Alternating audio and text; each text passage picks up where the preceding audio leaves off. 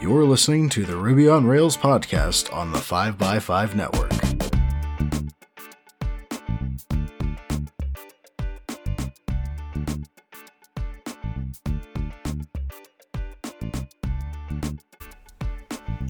You're listening to episode 323, and I'm your host, Brittany Martin.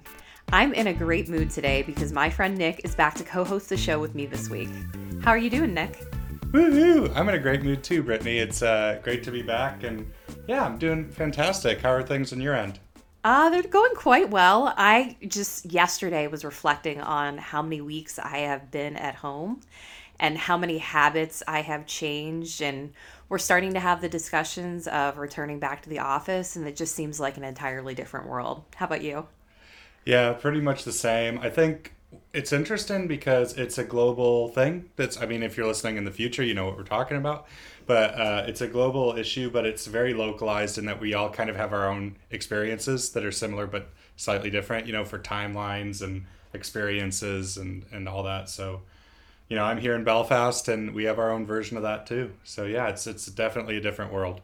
It really is. So the last time you were on the podcast, you hinted around that you were starting a new job. So tell me all about it. Woo! I can spill the beans now. So literally when I recorded, there's that little phase between getting the offer and being fully onboarded that I'm usually not super, they don't say don't talk about it, but I kind of am a cautious person. So it's fully on now because it's been a few months. So I am an employee of Chef, which a decent number of our listeners here, I have probably heard of this company over the years. They're known for their automation and coding infrastructure, and it's just been a wild ride. So part of the reason that I got onboarded there when I was looking for work after moving to Belfast with my family is I was just looking at the market, and this was just before lockdown, and I never worked at an organization that size, in an office that size, because I'd always been with a small company or partially or fully remote, very small teams. So I just completely turned my world upside down, and I'm loving it. And I'm full-time Ruby now. So CSS and JavaScript, at least in my day job, are no longer a part of it. So yeah, it's great to be here. I could go on and on, Brittany, but I don't know which part to jump into first with how this new move. Well, I think the part that I'm really interested in is when we last spoke, there were a lot of Ruby developers who were starting to join the market just because of the impact of the pandemic, and you just happened to be on the market at the same time. What is it like starting a new job as a remote employee? Yeah, so the timing was really funny because I was the last person in the Belfast office for Chef. They had me in. They only had the people in on the day that needed to interview me in person. So we did a bunch of interviews at once. And then literally when I walked out the door, that office was closed. And it's been closed ever since. Now, I have to compliment Chef big time because they've always been treated remote as a first-class citizen. I think last I heard from our CEO, we're 70% remote. So we are a global company. But having the Belfast office is unique. But from what I hear from my coworkers is that even before lockdown, the office was a resource, right? It wasn't a prison. So you could come and go at your leisure. You didn't have to come in during rush hour or leave during rush hour. And if you wanted to do a few days a week at home or 4 days a week at home, you could. But it was just a resource, which personally for me, I've worked just about every which way. That's my favorite setup. But at the moment, yes, we're fully remote, but the team's been great. We have company-wide communication that I think there's a very healthy use of Slack, which not everyone has. And then the Belfast office also, we've kind of got our own circle and culture where we talk to each other about local happenings. So it's been great. Now, there is the downside of onboarding to a completely new code base remote, because I love being able to sit next to my lead and peer over their shoulder and pair in person and onboard that way. It's so much faster. But everyone's been so kind and understanding and of everything, and especially with the extraordinary circumstances starting a new job, it's been like a drink from the fire hose. So the last 2 months or so, it's been a lot to take on. So I haven't been as in touch with the community as I usually am, but I'm feeling like I'm starting to get some speed. So it's a really good feeling now. I feel that being employed at Chef would just be like a wonderful education opportunity. I don't know how involved you were in DevOps before, but man, working at Chef is definitely going to put you above and beyond most developers in terms of your DevOps skills. Yeah, so what I'd say, some of the main reasons that I took this on is it had a lot of areas that I wanted to really level up in. So firstly, I work solely as one of the maintainers on the InSpec project, INSPEC. That's, you can find out about that at inspec.io. And the big change was first going from full stack Rails, which I'll say in a moment, I still do a fair bit of that on my own time, but to just pure Ruby life, maintaining Ruby gems, and being in the DevOps domain. So I'd say before taking this job, one of my biggest blind spots that I thought I had was DevOps. Like, I could do it, but when you start your career just with Heroku Create sitting right there, and then when you have a few gigs where you aren't in charge of the DevOpsy side of the world, you've got one or two or more people who are handling that. It's very easy for that to be a weaker skill. So I thought, you know what? If I go into Chef, it won't just be like not being the smartest person in the room. It'd be everybody else in the room would be smarter than me, which is exactly where I want to be. They're so brilliant, and particularly in the world of DevOps, there's about it almost feels like learning programming for the first time. Where every term is a new term, and every concept is a new concept, and it's been really fun. I love that attitude that you were willing to be the person in the room who needs to learn the most about what everyone's talking about. I think that's a very special personality skill, and granted, you definitely have it. For me, like, I enjoy being on servers. I like that life, but I know very little about Docker and very little about Kubernetes and that kind of world. And so the amount of scale that Chef must deal with has just got to be really cool to watch. Yeah, so like I'll give an example from what I work on. So I work on the InSpec project, which, just really quickly, if you work with compliance or auditing or security, it goes with the Chef, compliance as code, something, DevOps as code, mantra, where you can automate everything. So you might have a situation where you're using CIS standards and manually running these commands, thousands of them every 3 months, and it's horrible and keeping track of it. But InSpec allows you to automatically do that, however often you want. And we're starting, we'll see, cases, because Chef has some brand name customers. I don't know if I'm allowed to say who they are, but just imagine about as big as it gets. And problems I've never had in my life, where you're saying this is getting run tens of thousands of times, hundreds of thousands of times. The loops are, can kill you. Whereas on some of the other applications I've worked on, they were just as important, but they wouldn't get hit as hard, right? So being able to think about that with every line of Ruby you write is really cool. And then Chef last year, I think, really started making the push towards open sourcing as much as possible, which I love, obviously. And so my repository is open source. So after all these years of spending a little extra time on the side trying to chip things into open source, that's literally what I do.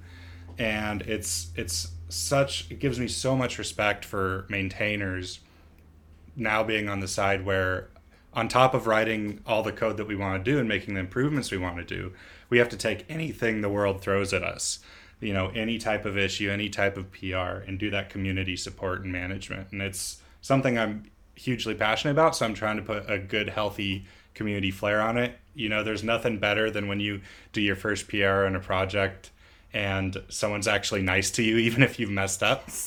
So I'm trying to be the change that I want in the world with that. And it's just a fantastic different set of things. And the final thing I'll say on it, though, is, well, Nick, you're on the Ruby on Rails podcast. How has this affected your world with Rails? And I've got to say, so I'm 2-3 months in now, and it has really blown up my love for it, because now when I write Rails, it's really my choice. When you're doing it 40 hours a week, and there's nothing wrong with it as your full-time job, but I'd done it long enough where I loved it, but it was what I had to do as well. But now if I do a little bit of weekend hours or evening hours on my own or a different project, I get to really explore things just on my own time in my own way. And so I've fallen back in love with Rails, even though I don't do it 40 hours a week anymore. So I think that's great. I mean, at my current job, I maintain 2 API wrappers in Ruby. I'm curious what your opinion is when you're writing pure Ruby. Do you believe in including things like active support and active record, or when you write pure Ruby, you really want to stick to just pure Ruby? So I love using the tools that you can. Obviously at Chef, we have to, and I'm still not leveled up all the way on this yet. We really have to think about how everything packages together, because we need to be able to run things, air gapped or on all sorts of systems and support all sorts of things. So when we add in a dependency, the impact is huge. However, I will say, currently at InSpec, we use active support. We rely on that. That's actually a big part of stuff we rely on. So so it goes both ways. I'm thinking harder than ever about any dependencies, and in fact, I don't think I've even added one yet. That's how narrow we are, and we have to think so carefully about each bump we do. Like we had a bump recently that killed wit and didn't know it straight away, right? So we really think about the dependencies, but I also love reaching for them because they're so well maintained and so useful in everyday life. But how do you feel about that? When you're looking at what you're writing, do you ever write something and realize, oh, that's not a Ruby thing, that's a Rails thing? Yeah, absolutely. Especially around date time. There are a lot of times I will reach for, end of week or top of the month or whatever, something that, comes from active support. And I'll realize while I'm in that gem that it's not going to work because I haven't included active support through. I really try to limit including active support unless I have a strong use case to use it throughout the code base. So if it's like a time sensitive type thing and I really want to have that helper, then maybe I'll include it through. One good example on a gem that I've been working on is I usually use the require all gem in order to require my dependencies through, since we're so used to Rails including everything for us. Yep. But with the introduction of Zeitwork, I decided to switch out that dependency for Zeitwork just to see if that would maybe help me clean up my code base, and it is working really great so far. It was kind of plug and play. I will say that the documentation is really great, but for me, and I don't know if this is true for you, but I spend a lot of time searching on GitHub and just reading other people's code in order to get the best practices on how to implement something. Now, granted, we know that we only can see public repositories when we do that kind of thing. I did have a funny case once where I was looking for a way to implement a certain gem, and then I found a wonderful way in order to implement it on GitHub and realized it was for my own private repository. So it's funny, our memories can only hold so much. But I thought Zeitwork was pretty easy to implement. And since this will end up being a public gem, I hope then I can provide another example for other people to implement it. That's fantastic. That might be something for us to think about as well, because again, the strategy behind how you require things and where you require them and why. We even have a big issue where we're debating, require versus require relative and its performance, stuff like that. I think Zeitwork is something I need to give another look to as well. So if it can run on, if Rails is sitting on it, it can definitely handle a lot of edge cases, I'm sure. Oh, for sure. So speaking of pure Ruby, Stack Overflow's 2020 developer survey results came out. And it didn't look super great for Ruby with only 42.9% of actual Rubyists. So what the term actual Rubyists means is probably debatable. But those Rubyists replied saying they were the ones that were keen to keep using it. I was completely shocked by this number. Yeah, it's a bit confusing because it kind of goes against a lot of the stuff that I see, but maybe I have some sort of bias because I tend to surround myself with positive, involved Rubyists in my community, right? I don't follow certain, negative people on Twitter for Ruby. But maybe it's a definition of the term Rubyist. I don't want to give people classifications, but I do think of Rubyist as like a Minneswan Rubyist, where you know about the history in the community, and if you mention some of the big, libraries or podcasts or people in the community, they'd know them. But I've kind of poked my head out a little bit, and there are a decent number of people who are writing Ruby today who are possibly unfamiliar with some of its history and community, like where they just maybe were Java or something else, and that they got put into a role where they had to switch to Ruby. So I'm really not sure. I mean, did you see any theories or have any theories on those results? So I think that's a really interesting question. I think there's a huge outcry from the software community to push towards concurrency and scaling. And unfortunately, Ruby still has that reputation that it quote unquote can't scale. We know that that's not true.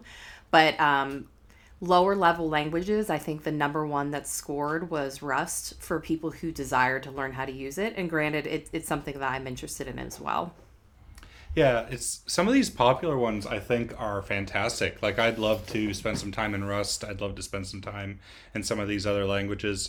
But what's odd is it also doesn't match up with like I'm seeing a. I don't know about your end of the globe, but you might have better insight. But I don't see loads of say Rust jobs posted. Now I think you could get jobs that exist and use Rust, and in fact I think it's a very beloved tool set. But compared to say Ruby or Rails gigs, yeah, I'm just not sure. It's you know what this is? Every year we, as Rubyists or whatever language or framework, JavaScript isn't immune with their frameworks. We have this FOMO and FUD, right? Fear, uncertainty, and doubt. The is something dead? Should I write something? And in reality, like it's a decent consideration when you're starting programming because you do have to make a decision, but it's nightmarish because you have no experience to make that decision. But then also for us who are just trying to have a career and pay our bills and live our lives as well as enjoy ourselves, it's in the back of your head because you know that there are technologies that were prevalent 40 years ago that are non-existent now. So we definitely want to make sure that we can still keep working in 10, 20 years. But I'm definitely bullish on Ruby. Chef has even turned that even more because I'm looking at how much Ruby is being used in Chef world, right? This is DevOps world. We care about, speaking to thousands or tens of thousands of instances on a governmental and enterprise scale every minute of the day and delivering top-notch quality. And we're writing a lot of things in Ruby. And our customers love using Ruby. So we even design our DSLs around Ruby because of how human friendly it is. So yeah, it's just, I think it's something that's always going to be there. And I'm going to be very interested to see how it turns out next year. And I don't know. The only other thought I have is that people may not fill out surveys like they used to. The people who are on Stack Overflow now versus the people who are on Stack Overflow the most, maybe 2, 3, 4 years. Good. That's a very good point, and you're right. 2020 has been quite the year, and it might very much affect those results. I do want to have a discussion with you about diversifying my skills, but we're actually going to take a quick break from our sponsor, Raygun. Raygun gives you a window into how users are really experiencing your software applications. Raygun is thrilled to launch the next chapter in their ongoing support for application performance monitoring, Ruby support for Raygun APM. Don't wait for users to report problems. Raygun gives you complete visibility on errors, crashes, and performance problems affecting your end users. They have end-to-end monitoring with features like detailed trace transactions, dashboards, user experience and monitoring, and more. Raygun APM offers a seamless integration with the Heroku platform via Build Pack, so you can get all the benefits of APM for your Rails application. To start your free 14-day trial, go check it out by visiting raygun.com/rg/ruby-apm today. Link will be in the show notes. Thank you, Raygun, for sponsoring the show. So, because I've been home and I've had more time, I decided that I wanted to learn some more skills. And you very much know that I like to work in the back end. And so I decided to go to the extreme other end. And I enrolled in a Coursera course on graphic design, which I just finished up. It was a lot of fun. I was absolutely Photoshop clueless before I started it, and I feel much more comfortable using it now. And I think overall, just having some sort of eye for design is just going to help me in my career overall. And now I've decided I want to move on to another skill. I really enjoyed that experience. And I wanted to learn a back-end language like Rust or Golang, but I just cannot find a decent place to get started. So have you ever run into that? Yeah, so there was one time that, now I've looked at some Rust code in the past. I remember one of our favorite Rubyists, or maybe former Rubyist at this point, Sean Griffin talked a lot about it and the work they were doing. And so I've had a look at that. And then I've had some friends talk about Go, and I tried to get into Go world on my own, but I did struggle. So I think this might be a situation where if I were to do it again, I'd probably look through my Rolodex of friends, or at least Twitter friends, and try and find the most Golang or Rusty person. I don't know if Rusty's the right word. And just say, where do I go? Because it's not just that you want to learn it, but you want to learn it. I am a Rubyist who wants to learn Go. So like I will know some concepts relatively well, but then let me know what the gotchas are for completely different, mind shifts. Kind of like, when I learned some stuff with GraphQL, I didn't want to just learn it. I wanted to learn it as someone who's very familiar with Rust and what things I throw out the window, A big bonus for me would be learning computer science fundamentals while I'm learning it as well. I figure with those lower level languages that might come with it. I, am a trained web application developer. I don't have a computer science degree. I came to development through a boot camp. And so if I could kind of get the 2 for 1, that would be amazing. So listeners, if you have any suggestions on this, I've been digging into it pretty hard. I am very much a review-oriented person, so I've been reading a lot of reviews about different boot camps that are out there, but I definitely need regimen, and I definitely need to put money on it, because if I don't spend money towards it, then I just don't have as much of a reason to get it done. And that was a big help for me with the graphic design course through Coursera.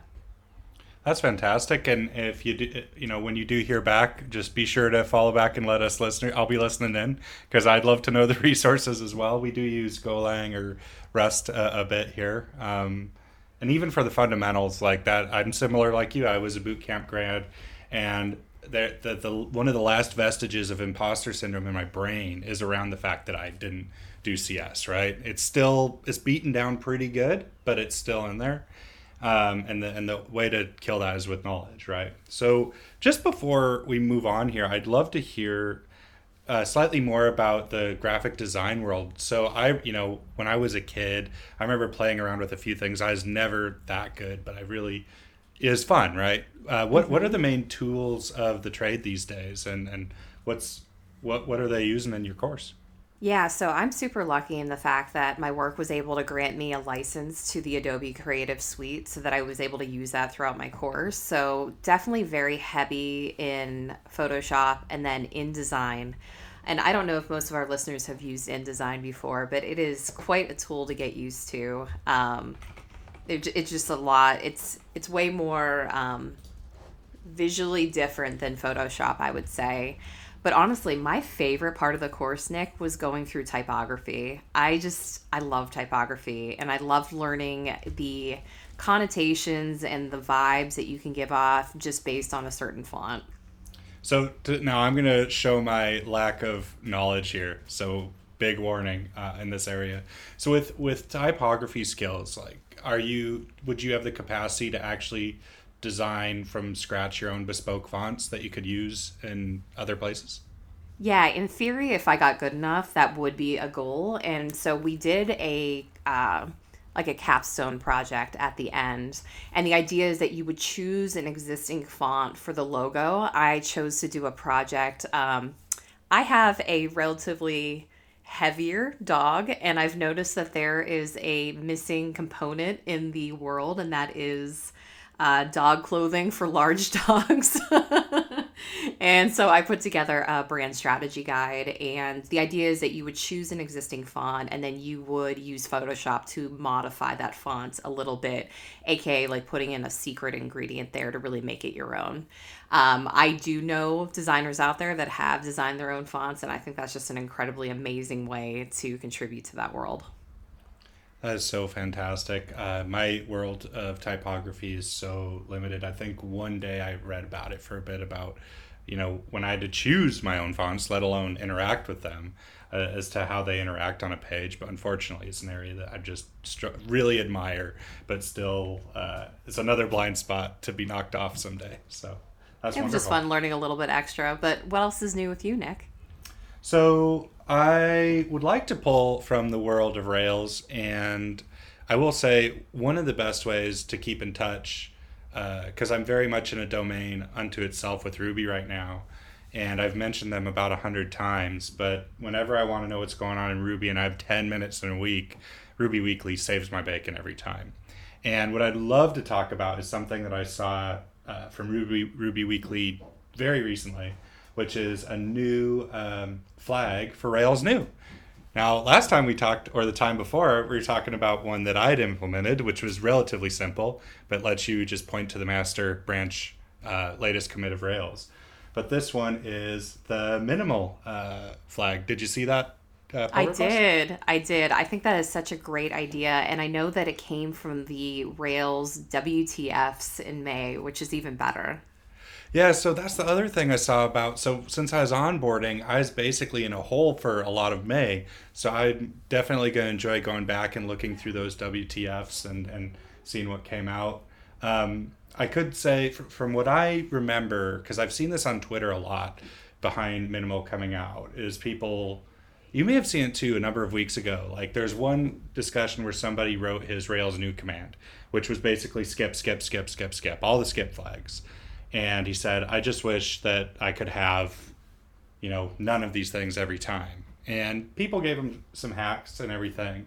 But we had a contributor put this in, and I have it in front of me. It skips action cable, action mailbox, action mailer, action text, active job, active storage, Bootsnap, JBuilder, Spring, system test, TurboLinks, and Webpack. And so it basically gives you as tiny of a fully functioning Rails app as you can have, and then you can add everything on as you need it later, which is really interesting proposition. I think it's great. I actually need to spin up a new Rails application, which, by the way, how fun is it to spin up a new Rails application when you've been working on legacy code to test a gem? And so I'm going to have to try this. I actually ended up reaching out to the contributor. His name's Haroon Ahmed, and he's going to be on the podcast in the next couple of weeks. It'll be his first podcast appearance ever, so I'm really excited to have him. Oh, that's great. I'd be listening anyway, but I'll definitely be listening to that one. It feels like yesterday was the first time I ever popped onto a podcast. I think it was actually with you. So It's so fun to hear these amazing folks have their first podcast experience, probably first of many in their career. So it's fantastic that you got them on. Absolutely. And that's actually a good reminder to say to the listeners, if you have something interesting that you want to talk about in Rails or Ruby or open source, I have a link in the bio of my Twitter where you can submit to me to appear on the podcast. I have many first-time people start on this podcast, which is actually a personal goal of mine. So please reach out if you're interested. And with that, Nick, thank you so much for joining me again. It's always great to catch up. Congratulations on your new job. I just can't wait to hear more about it. Thank you so much. I'll do just a final plug. If you have deployed servers on AWS, GCP, Azure, or elsewhere in the world, and you want to automate your compliance and security instead of paying a third-party firm thousands of dollars to do it, give inspect.io a look. And if you struggle, just say Nick sent you, and I'll help you out. Perfect. Awesome. I'll talk to you soon. Thanks. You've been listening to the Ruby on Rails podcast on the 5x5 network. Subscribe to us on iTunes, Google Play, or wherever fine podcasts are downloaded to stay in the loop on Ruby on Rails and open source software. While you're at it, please leave us a review, and thank you for listening.